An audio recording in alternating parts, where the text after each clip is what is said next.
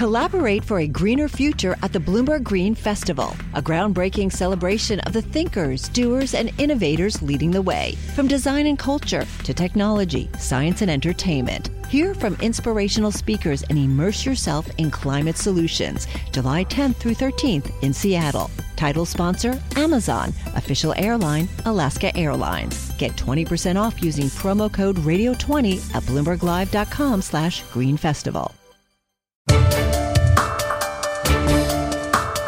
Welcome to the Bloomberg Law Podcast. I'm June Grosso. Every day we bring you insight and analysis into the most important legal news of the day. You can find more episodes of the Bloomberg Law Podcast on Apple Podcasts, SoundCloud, and on Bloomberg.com/podcasts. A startling legal maneuver by CBS rivals the finales of its many successful shows from CIS to Survivor. CBS is suing its controlling shareholder, National Amusements, as CBS chairman and CEO Les Moonves tries to get control of the broadcaster from the Redstone family and prevent a merger. Heiress Sherry Redstone has been trying to combine Viacom with CBS in order to give her companies greater weight in a changing market. Joining is Matthew Shettlehelm, a media litigation analyst for Bloomberg Intelligence. Matt, this battle for control has been going on in some form or another for a long time. Will you explain the relationships between the parties and the controlling interests here? Sure, June. Yes. So this is all driven by the fact that CBS's controlling shareholder is a company called National Amusements, which Sumner Redstone is the CEO of, and now his daughter, Sherry Redstone, effectively operates it. And so as the controlling shareholder, National Amusements and Sherry Redstone exercises considerable clout with respect to the future of CBS. And Ms. Redstone and National Amusements, as you said, has been pushing the idea of this merger with Viacom and CBS. And that's sort of what led to the actions, the lawsuit that was filed on Monday. So is Moonves trying to get control away from the Redstone family that put him in power in the first place?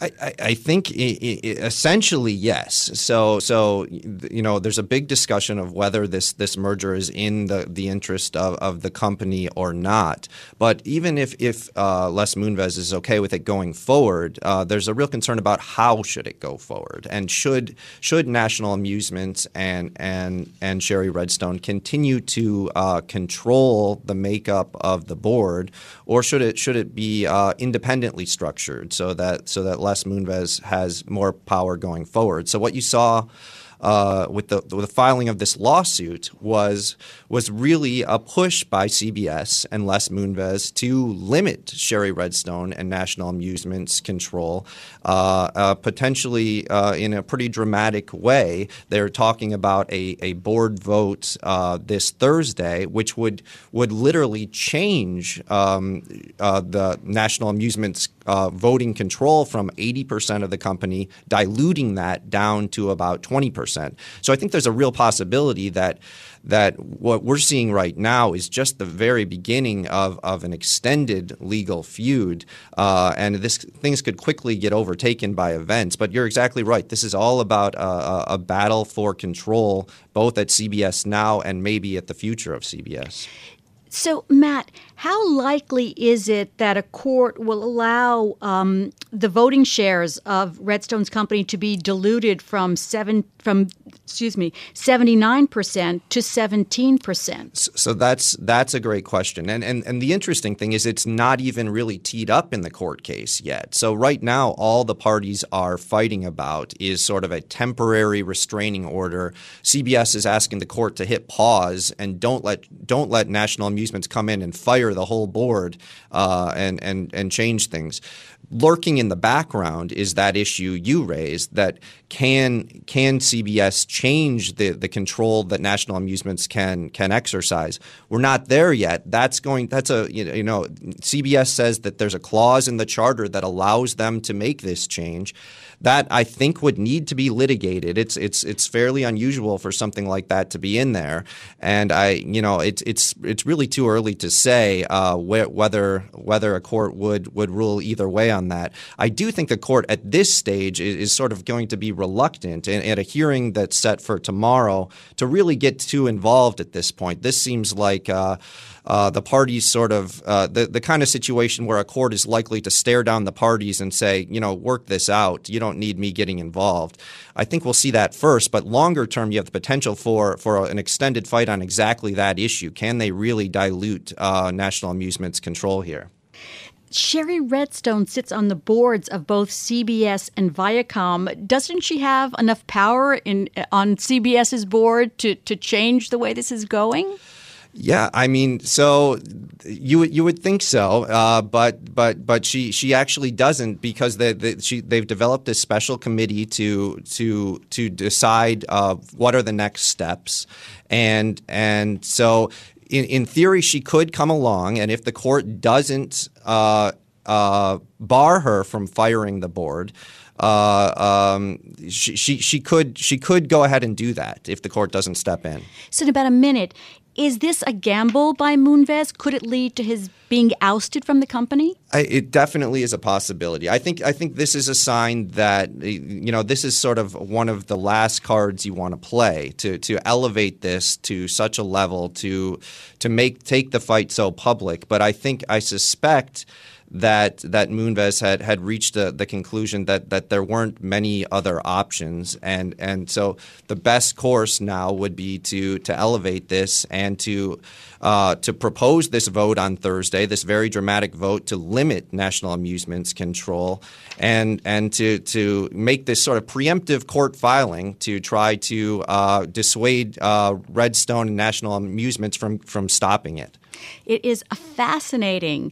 There should actually be a show on TV, actually, a made-for-TV movie. Thanks so much, Matt. That's Matthew Schettenhelm, media litigation analyst for Bloomberg Intelligence. And you can get more of his analysis at BI Go on the Bloomberg Terminal. In a landmark decision on Monday, the Supreme Court struck down the federal law that bans sports gambling, ruling it was unconstitutional. That frees states to legalize betting on sports and starts a race to attract billions of dollars in bets. It also begins a new era for sports leagues. Steve Pagliuca is co-owner of the Boston Celtics and co-chairman of Bain Capital. My understanding is the ruling is actually focused on states' rights more than anything else. So we'll see how that plays out. They have gambling all over the rest of the nations, and as you know, in the UK, soccer gambling. So I think it'll play out as a states' rights ruling. For nearly 26 years, Nevada has been the only state with legal sports betting. Now it's expected the number of states to allow legal gambling might reach double digits by the end of this year. Joining me is Nicholas Casiello, chair of the gaming practice group at Fox Rothschild. Nick, New Jersey fought to overturn this law for 7 years, and that state is ready. More than a dozen other states have introduced sports gambling bills. What's the likely scenario? How will it play out? Well, let's start with New Jersey, for example. New Jersey is in a very unusual position because when it first challenged the PASPA, the statute prohibiting sports betting, it did so directly head on. It enacted legislation authorizing sports betting. New Jersey lost before the district court, lost before the Court of Appeals, Supreme Court denied cert. Then New Jersey took a different approach. It eliminated all regulation of sports betting with respect to casinos and racetracks, and argued to the Supreme Court that therefore they were not violating PASPA. And that's the case that the court just decided. So New Jersey right now does not regulate sports betting for casinos and racetracks. That, of course, is going to have to change, is likely to change, because New Jersey does not want it unregulated, and if it's unregulated, it's not taxed. So other states will have to pass laws, is that right? Yes, depends upon the state. Some states will have to also amend their constitution. So some states have constitutions that only permit forms of gambling that have been authorized by a referendum. So, for example, New Jersey falls into that category. New Jersey's constitution prohibits gambling unless it has been authorized by a public referendum. Maryland falls into that category. In Maryland, it takes a 3/5 vote of both houses of the legislature and then a public referendum. Then there are states where the Constitution does not generally prohibit gambling. Those states can simply enact legislation. Those states will be able to act a little bit quicker than those states that require constitutional amendments, which can take 2 or 3 years. The 4 major professional leagues in the U.S. and the NCAA spent years fighting against New Jersey's challenge to the federal ban. But recently, the NBA and the MLB have been lobbying states to get a percentage of the amount wagered. Are they likely to get that? Again, it's going to depend on the state. I think New Jersey's position is clear in that while a bill was introduced on May 7th in New Jersey that would regulate sports betting at casinos and racetracks, and it includes what is called an integrity fee that would be paid to the leagues, supposedly to help the leagues enforce rules to prevent any untoward activities by players or gamblers. But some of the leaders of the legislature have already come out and said, we just spent $8.5 million fighting the leagues in court for years. We're not going to pay them an integrity fee. Other states have agreed in legislation to an integrity fee. The NFL said Monday that it wants Congress to enact legislation on legalized sports betting, and there is a bill that's going to be introduced already. Is that likely to happen? I think that is that's debatable. I think it is unlikely to happen. The federal government does not generally regulate gambling of any sort. Most of the federal statutes that make gambling a crime require that there be an underlying violation of state law. So traditionally, gambling has been left up to the states. I can understand where the leagues are coming from in that they want to see that there is some sort of uniformity among the states, especially with respect to the standards for licensing of operators and vendors to, again, protect the integrity. When Internet gaming first became popular, some of the casino operators and others supported federal legislation that would essentially establish a federal system of regulation with certain integrity standards. The statute actually said that the federal government would regulate it, but it could approve regulation by different states so that you could avoid going through the federal process. That went nowhere. It was tried several times and it went nowhere. That may be the outcome here as well. But this is a very sensitive issue, I think, in this country. Sports betting, there's a long history here. The American Gaming Association estimates that Americans illegally wager about $150 billion on sports each year. So is there really going to be any real impact on the public or on the sport? Well, impact on the public and the sport,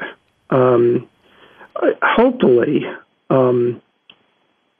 by regulating it, legalizing it, and regulating it, of course, the states will be able to generate tax revenues from it. Will legalization stop illegal gambling? I don't think so. It will likely put a dent in it. But I think you also have to keep in mind that Nick, we've got to stop you there. Come to the end of our time. That's Nicholas Casiello of Fox Rothschild. Thanks for listening to the Bloomberg Law Podcast. You can subscribe and listen to the show on Apple Podcasts, SoundCloud, and on Bloomberg.com/podcast. I'm June Grosso. This is Bloomberg.